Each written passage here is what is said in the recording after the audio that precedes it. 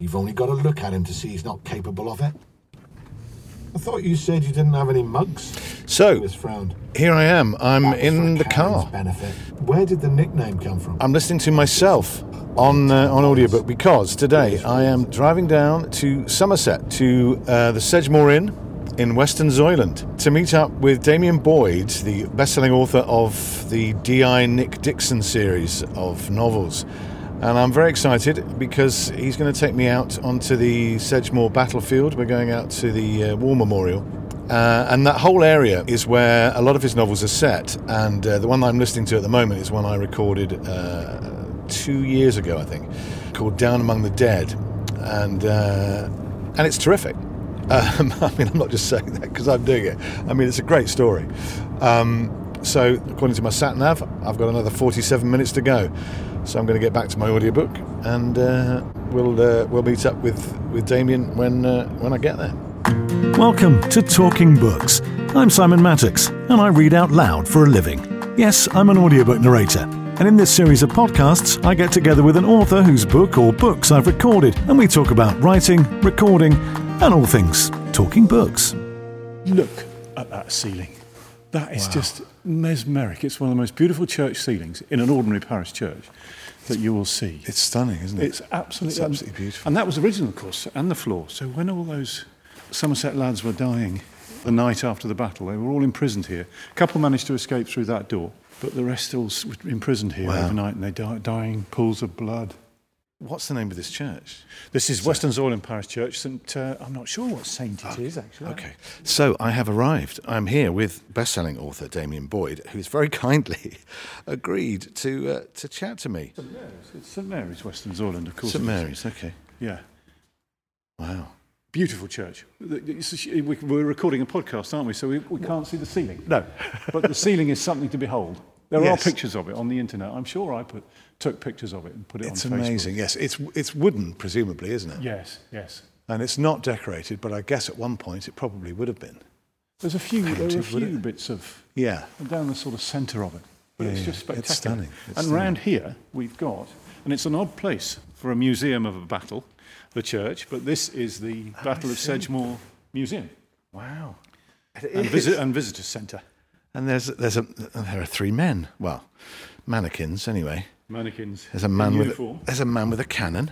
So I just saw, in fact, on the sign as I came up, that it's the last battle on English soil. English soil, yes. I mean, there was Culloden much later in Scotland. Yeah. But this was the last one on English soil. Yes. And it's really part of local history. I mean, you'll even see crossed swords on the sign for the primary school. Really? Yeah. Wow. Yeah. And it would have been remiss of me not to have featured it in a book. Yes. But it was quite a challenge to try and make a battle that took place 337 years ago relevant to a modern crime story. May I say, sir, you absolutely achieved it. I mean, it's fantastic. Thank you. It's a fantastic setting. The moor, and you can bring in all the sort of spooky atmosphere of the battle that night on the open moor with the mist and the fog, and make it relevant to a present-day novel simply by having, and it's a cheap trick really, I suppose, is by having a serial killer who's obsessed with a particular character from the battle. Oh, yeah, don't give it away, because I can't remember who it is. Because having recorded it 2 years ago, I can't remember a thing. Yeah. Well, that was my pandemic novel that came out in May 2020. Okay. When we were all in full lockdown. Yeah. So that was it's memorable for that. Yes. And so now we're going to... Where are we going now? Now we're going to walk out, actually, to the battlefield. So we're in the... I'm pointing at the map now on the wall. We're in the village here somewhere. We're going to have to drive around, park, and then we can walk out on the drove to the actual battlefield memorial where it took place. Great. That's the route. And there we are. And there we are, look at that. We don't even need to go now. We can just watch it on the screen, and there's the memorial. Good. All right. Smashing. Let's go and do it. Okay, so we've now driven to the edge of Sedgemoor. Yes. The edge of what was Langmoor. So Langmoor. We're out on the Somerset Levels at a place called Bussex Farm, and that's where the Royal Army was camped for the night in 1685, and we're walking out across to where the actual battle took place. And you were saying that Bussex Farm appears in... Is it in Down Among the Dead? It is in Down Among the Dead, yes. And there's a slurry pit where a body is unceremoniously found by the police divers who well and truly earn their money. And all the places that I feature, unless I'm using a business and I'm being nasty about them, are real places, and very often they're real people as well. Oh, really? So yes. you use real people? Sometimes, yes. Okay. Yes. So, Nick Dixon, is he based on a real person then? He is actually. Okay. He's. I remember when I started out, I had all sorts of advice from people about how your lead protagonist, you've got to make him different. And I looked around, and there were detectives who were a serial killer on the sly, or they were the son of a serial killer, or an alcoholic or something. So I made Nick a real, ordinary sort of guy, I think. So he's not riven with these personal battles, but he is based on me. Actually, oddly enough. Okay, it's good. Terribly uninteresting and unexciting. People said pick a celebrity and use him, but I decided to use myself, and he is me, I suppose. He does what I would like to think that I would do, and he says what I like to think I would say, and he doesn't look like me, but in every other respect he's me. I gave him my wife's diabetes. Well, see, I wondered about the diabetes, because Yeah. that has such a ring of truth about it. Shelley's the diabetic, you see, so I have all the research at my fingertips. Okay. Because when I started out, I was working full-time as a partner in a law firm. Right. So I was anything that I didn't need to research, I would use in the book. So I made him diabetic because I had all that at my fingertips. I set the books in and around Burnham-on-Sea and Bridgewater, which I know like the back of my hand. Because that's where you were living at the time. Oh, no. I was living in Exeter. But okay. It was where I was brought up. I So see, I see. I mean, although I've lived in Exeter for 20 years now, it still feels like I'm coming home. Right. When I come to Somerset. So there's that sort of connection to the... It's interesting you say about Nick Dixon being you, because he's also me. I mean, for me, do you know? Of course he is. Well, in a weird way. I mean, I know that's a very kind of presumptuous thing to say, actually, but his voice is my voice. It is, and you're narrating the books from his point of view. Yeah. So you're if anybody's going to get inside his head, it's going to be you. Yeah. So and I'm very fond of him, and I really kind of look forward to recording his. When I actually start writing, when I get to the point where I'm ready to start writing, it's like seeing old friends again. It's lovely. Yes, lovely. I'm sure. Great fun. But there was he started out actually the first half of the first book, which I started almost exactly 10 years ago. He started out called Rufus Wixon. I went to school with a lad in the 80s called Rufus Wixon, and I thought it was such a fabulous name. But I got about halfway through the book, and I just decided it was a little bit too posh. Yes, I know a little what bit you mean. too posh. Yes. If you're out there, Rufus, and you're listening, then I apologise unreservedly, old chap. But well, funnily enough, I mean, I wasn't born here, but my mum's family are all from Street. Right. So I used to come down here an awful lot as a child, and in fact, their surname is Rixon. Right.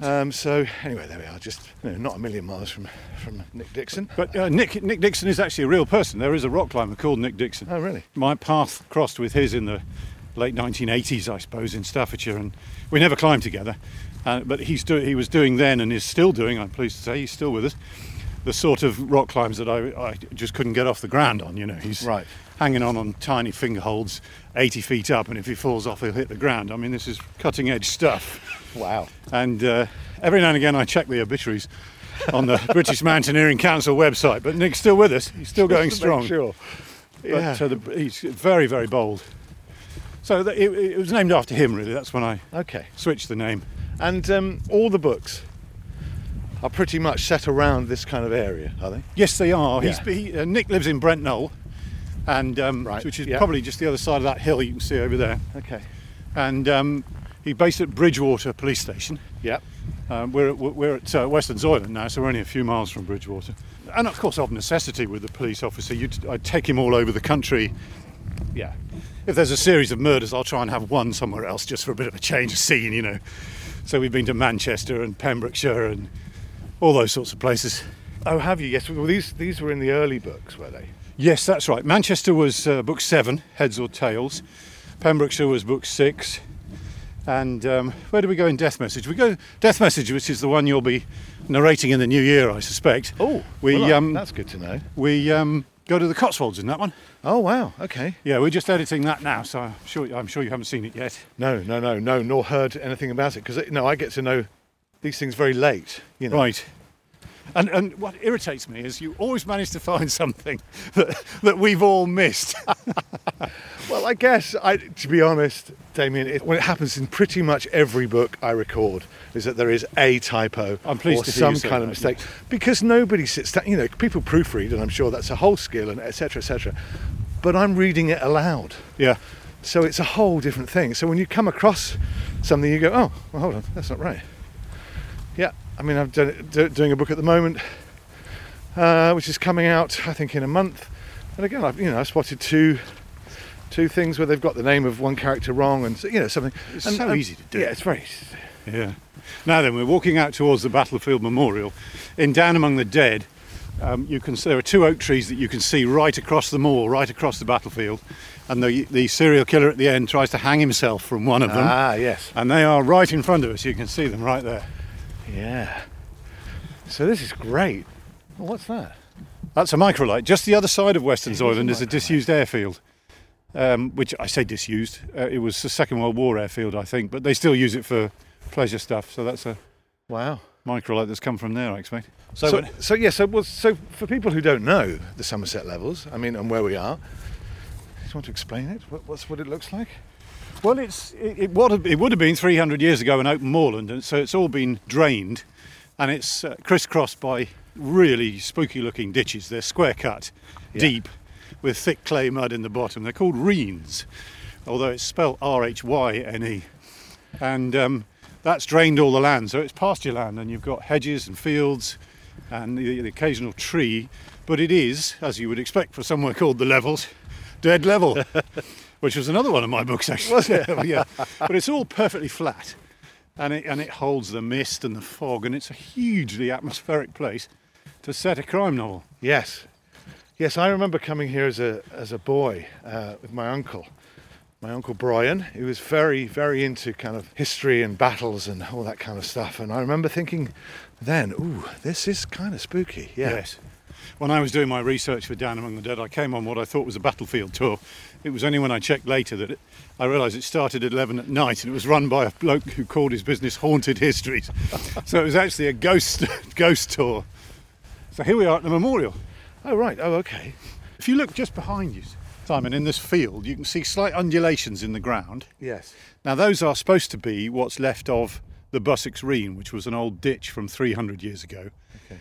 And the Royal Army was just behind that, lined up, firing towards us. So we're standing almost exactly where the Rebel Army would have been under Monmouth. So we are on the killing ground now. Wow. They were just lined up either side of the Reen, exchanging musket fire. And one of the things that I was just noticing, listening to the audiobook on the way down, is that you said that there are probably 1 million people today in Somerset who are related to the rebels. Yes, at least, yes. Because they were all local Somerset people who came out to fight for Monmouth. And what were they fighting for? It was the old Protestant Catholic thing, I think. Okay. Yes, and Monmouth was the illegitimate son of the previous king, and he wanted the throne. I brought out my it's an old library book I got on eBay for £1, I think. Oh, great. And it's got there's a picture of Monmouth. I see. That's before he was beheaded. Yes, I say. And a very oddly- dashing-looking chap with I a suppose these mane of must be black painted curly hair. because they didn't have cameras back then, so that's a painting. Yeah. And that's Monmouth's body reunited with his head after the execution. Because the battle was a disaster. The rebels all fled in the direction of a village called Chedsey, to pronounce it correctly. Chedzoy, spelt Chedsey, Yes. Chedzoy. That's Chedzoy, you can see straight over there, Chedsey. So the rebels fled in that direction and were caught by the Royal Cavalry and just chopped to pieces, sadly. And it all happened right in front of us. Yeah. So that over there is Puritan Hill, and the other side of that, you're getting up towards, you'll find Street and Glastonbury are over there. Okay. Bridgewater's over there, Burnham-on-Sea's over there, and it's all completely flat. Completely flat.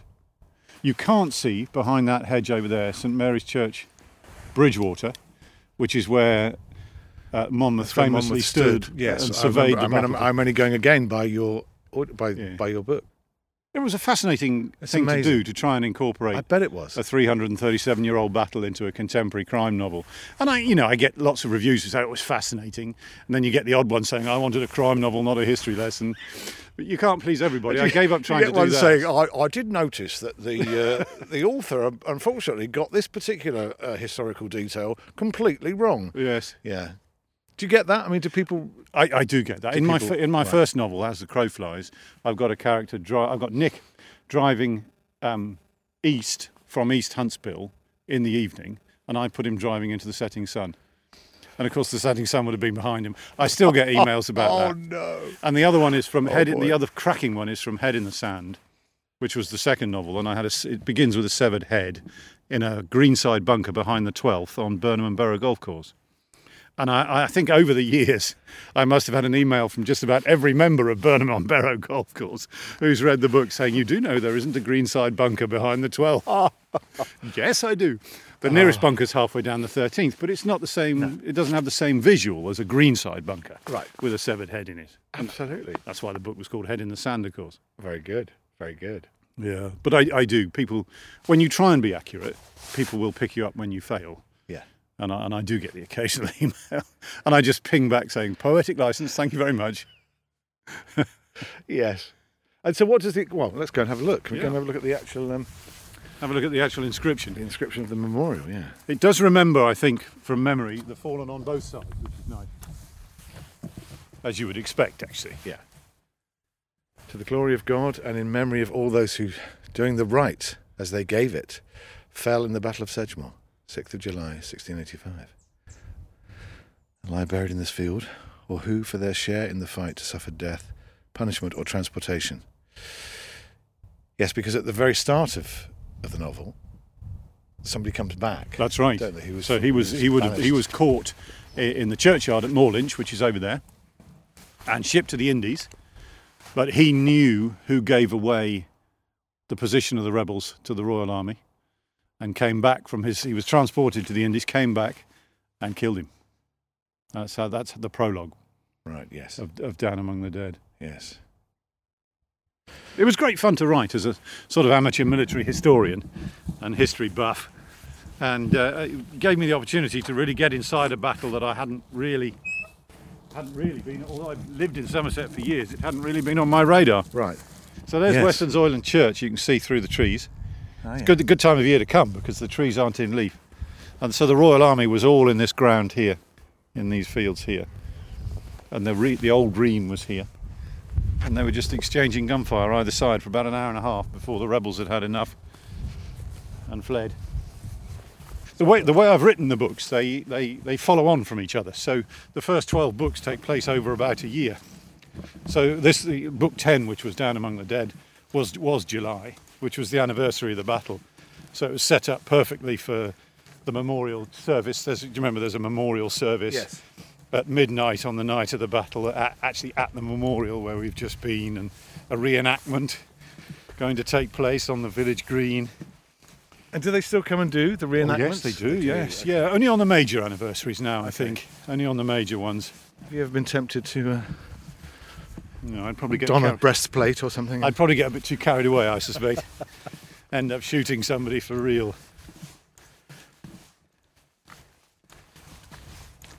None of those houses would have been there, of course. No. But the farm was. I think Bussex Farm was. Really? Wow. Yeah. And the Chedsey cornfield is right over the other side there, backing onto Chedsey. This part was just barren moorland, but they'd started clearing it over that side and planting it, and growing corn and stuff. This leads back out to the main road. These are what's called droves. It looks like a farm tractor, you or me, but it's called a drove. And if you can compare it to the level of the ground around us, they're all raised up. And it meant people could get their sheep and livestock out to market even when the land was all flooded. Which I guess it would do quite regularly. Oh yes. I mean, the last time was 2014. There were major floods on the Somerset Levels then. Right. And they're featured in Dead Level, which was my 5th novel. They just happened as I sat down to write the book. So I thought I had to feature that. So I had Nick Dixon racing around in motorboats and things crime scenes flooded. Oh, fantastic. That was great fun. But back then, of course, the levels used to flood every year. The full name of Muchelney, which is a village a few miles in that direction, is actually the Isle of Muchelney. Really? For a lot of the winter months, it would be an island, as it was again in 2014. So, it seems, from what you say, that you enjoy the process of writing, do you? Oh, I love it. Yeah, I love it. It's one of those things where it seems to get more difficult each book I sit down to write. Mainly, I suspect, because people's expectation gets a little bit higher each time. Okay. And the research takes about 3 months. That's always fascinating, because I'm always learning about new things that I hadn't experienced before. The writing process takes 3 months, and then the editing is another 3 months. And then back round we go again. Right. Wow. Okay. But it's wonderful. I mean, I was a solicitor for 25 years.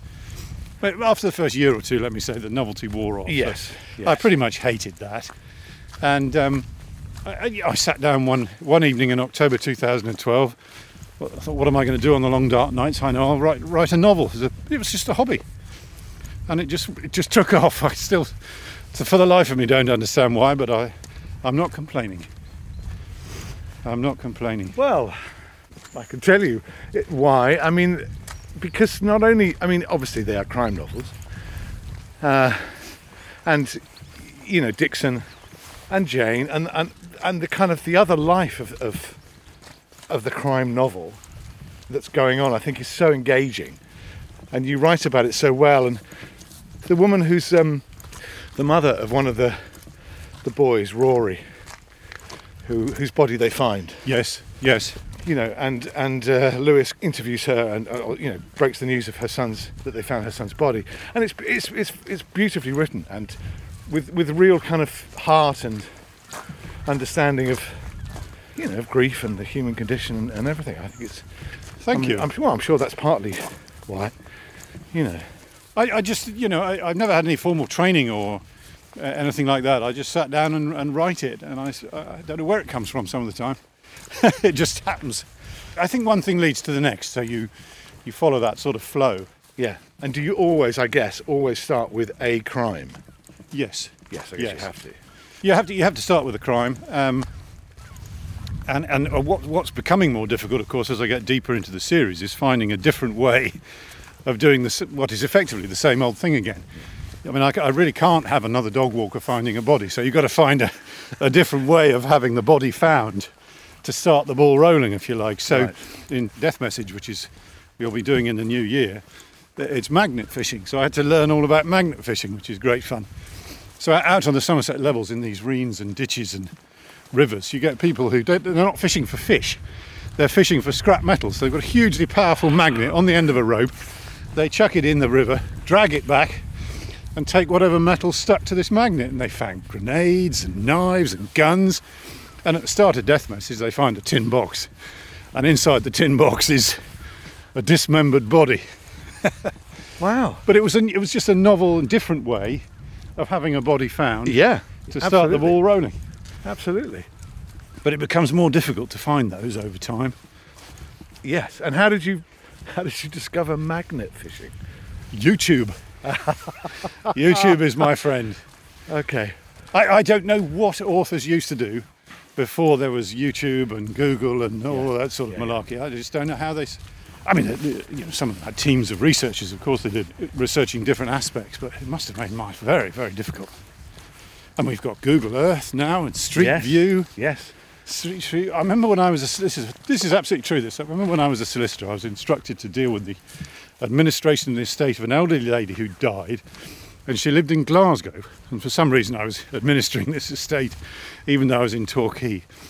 So I looked on Street View at the address of this street in Glasgow, and there she was coming out the front door.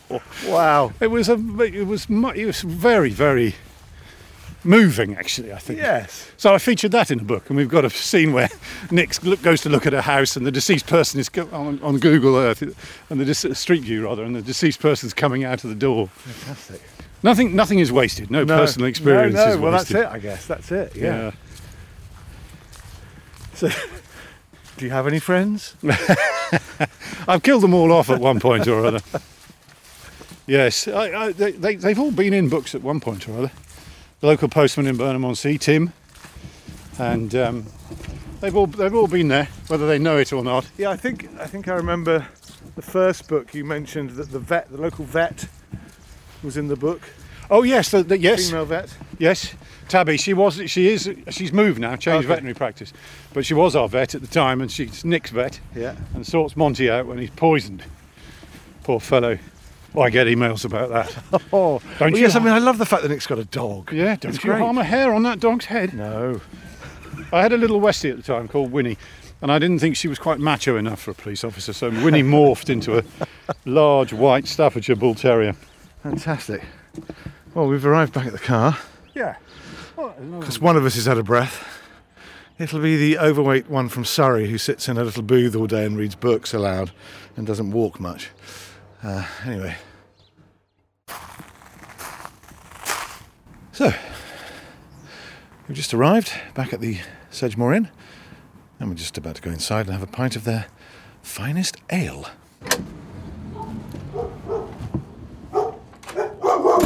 Oh, yes, we wanted dogs. We've got a dog. Hello. What would you like? Tribute, I think.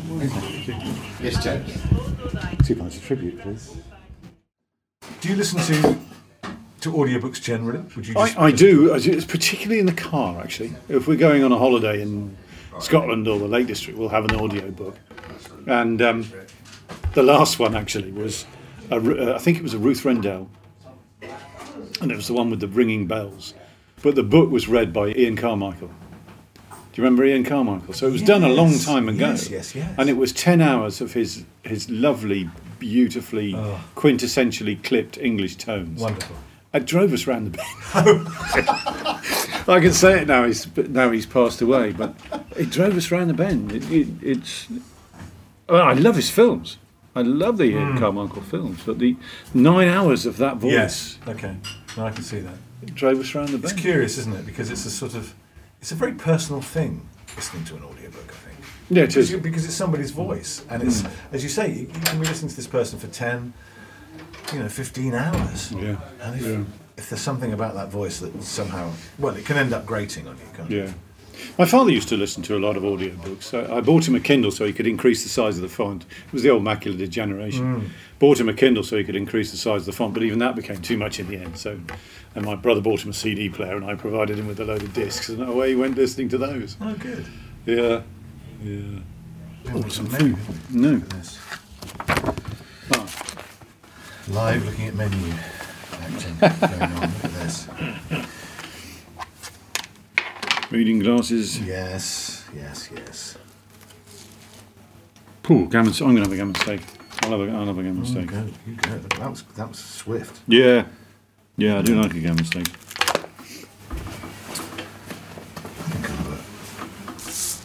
think I'll have a club sandwich. You sure? Yeah. Or maybe I'll have ham, egg and chips. This is a kind of ham, egg and chips kind of pub. It is, isn't it? They'll do it. A superb ham, egg and chips, I Do think. that. Yeah, ham, egg and chips and a gammon steak. I'll just go and order them. All right, thank you. And then we'll... Thank you. There we go, that's on the way. Lovely.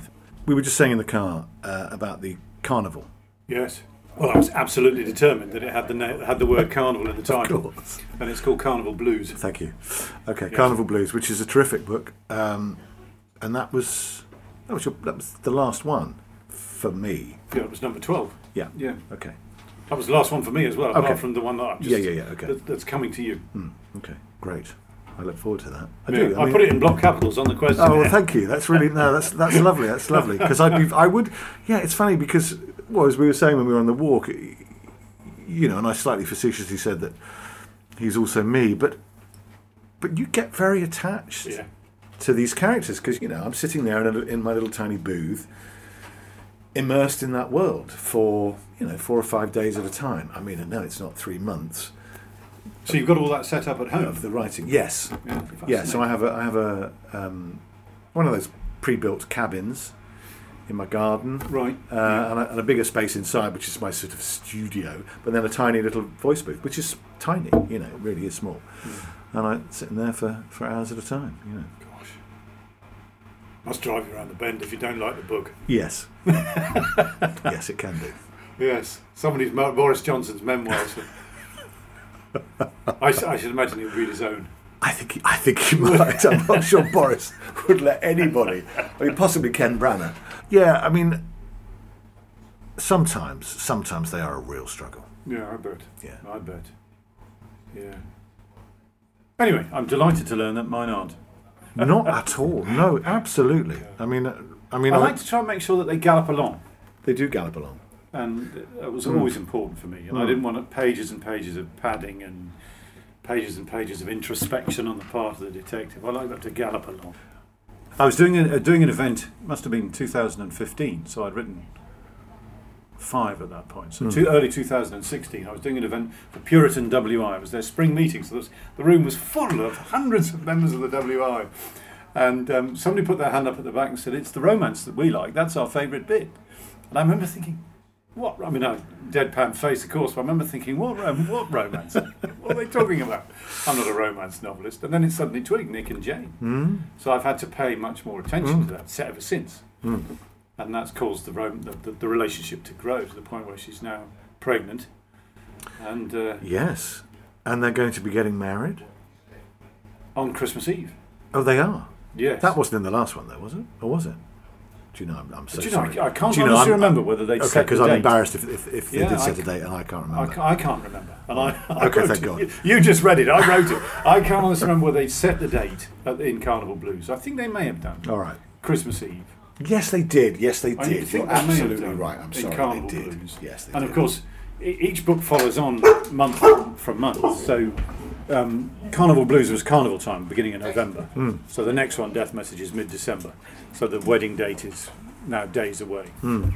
It's a terrific relationship, I think, and I love the fact that she is the chief of diabetes police. Yes, yeah.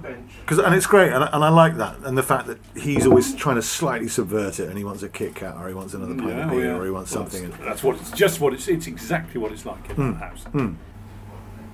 Hello.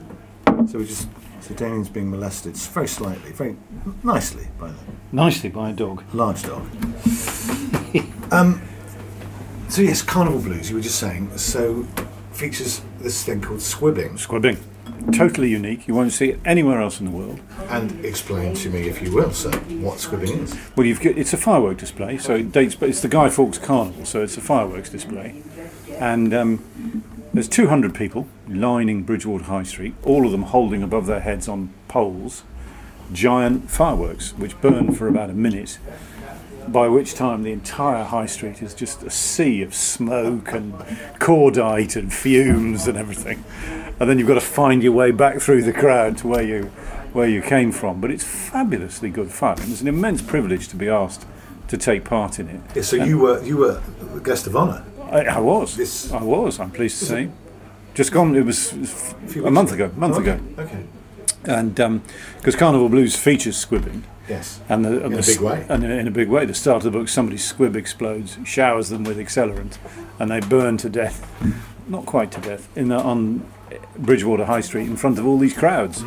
So there I am doing squibbing. I will admit to being a little bit nervous. I bet you were. I was a little bit nervous because when I went to check in, what's your name, Damien Boy? This is your squib, mate. We rigged it specially for you. Oh, great! Oh, brilliant! Thank you. Thank you. Tee. Yeah, exactly. They didn't tell me about wearing a coat with a hood, and so all the sparks went burning titanium flakes go down the back of your neck. But I didn't drop my squib or embarrass myself in any way. And it was, it was fabulous. Actually, it was a real experience.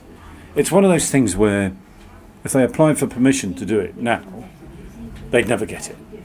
There's no way they'd get permission for it. No, like the tar barrels in Ottery St Mary. Have you heard of that?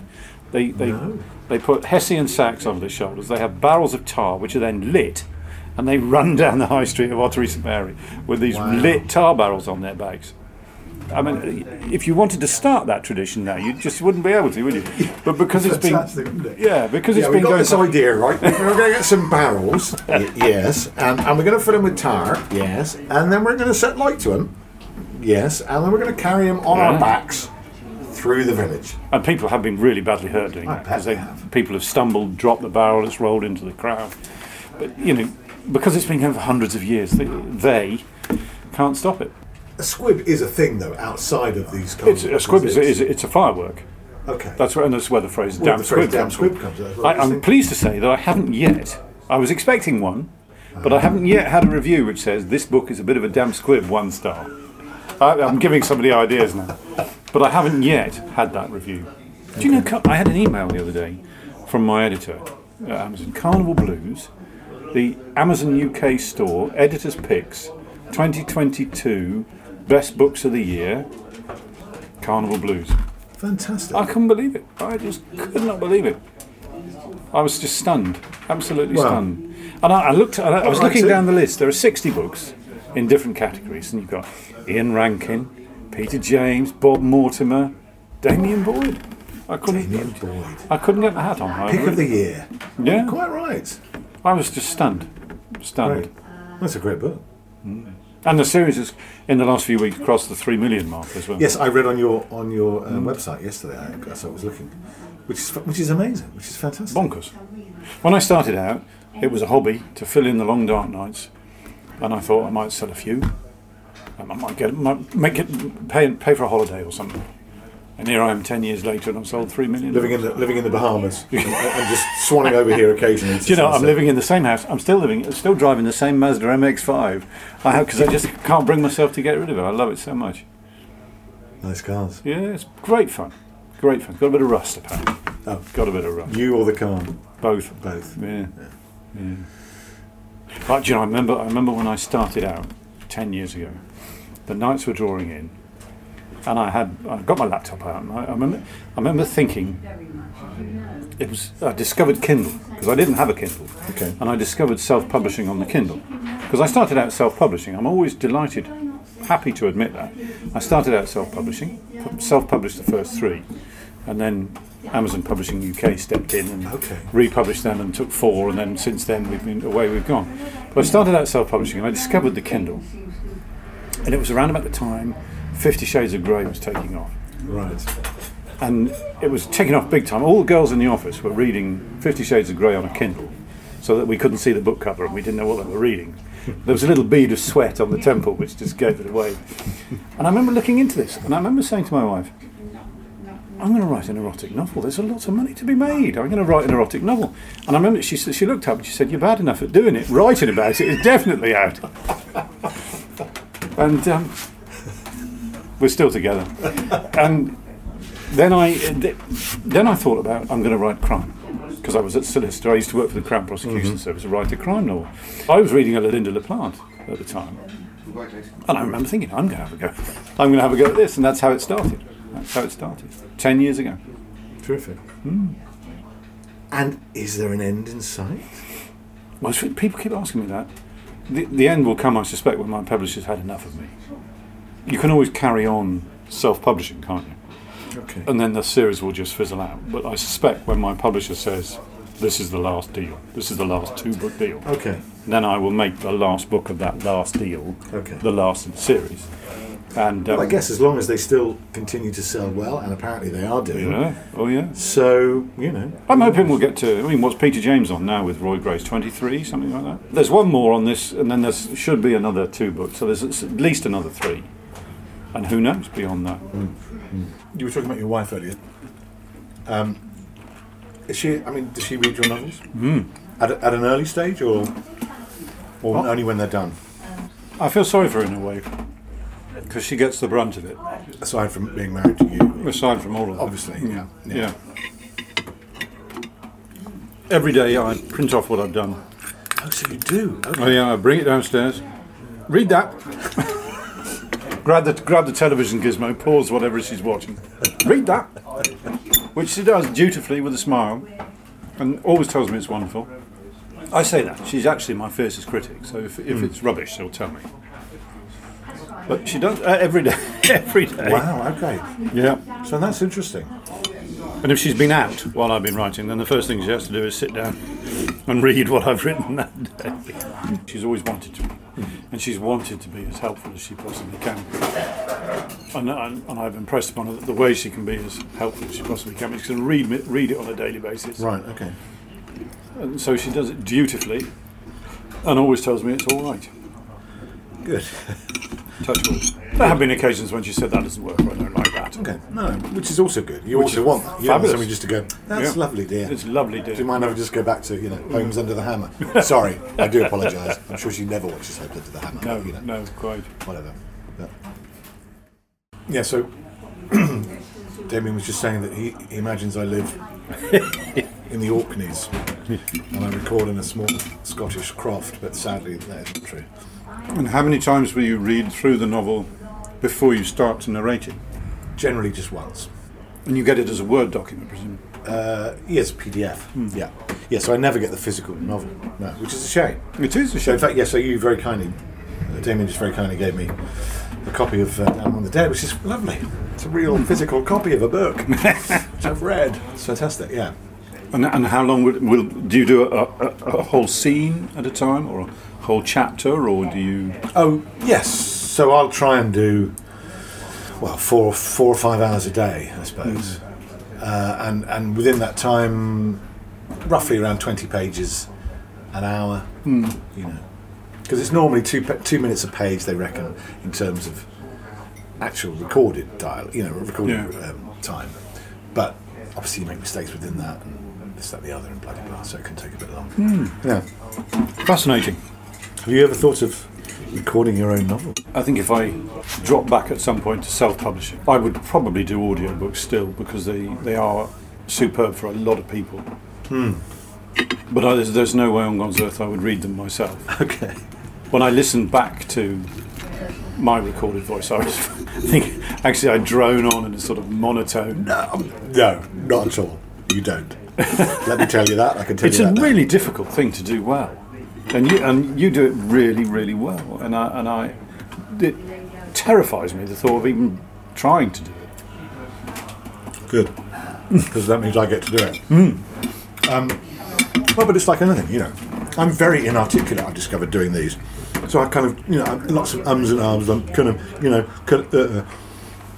whereas give me something to read, obviously I'm fine. But speaking generally in life, whereas you're very articulate, I've noticed.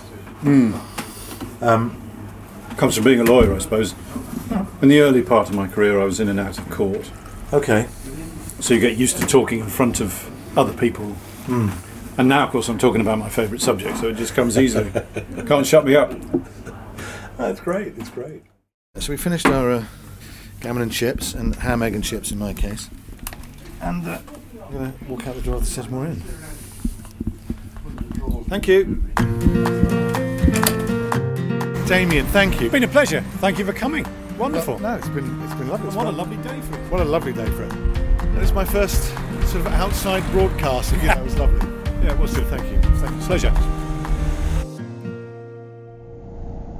Jane, I'm just going to have 1 pint, and then I'll come home. All right? All right. But if I don't keep an eye on those insulin levels, who will? Yeah. No, I know. Okay, look, I'll see you later. Kiss Monty for me. Yeah, okay. All right. Bye. Bye.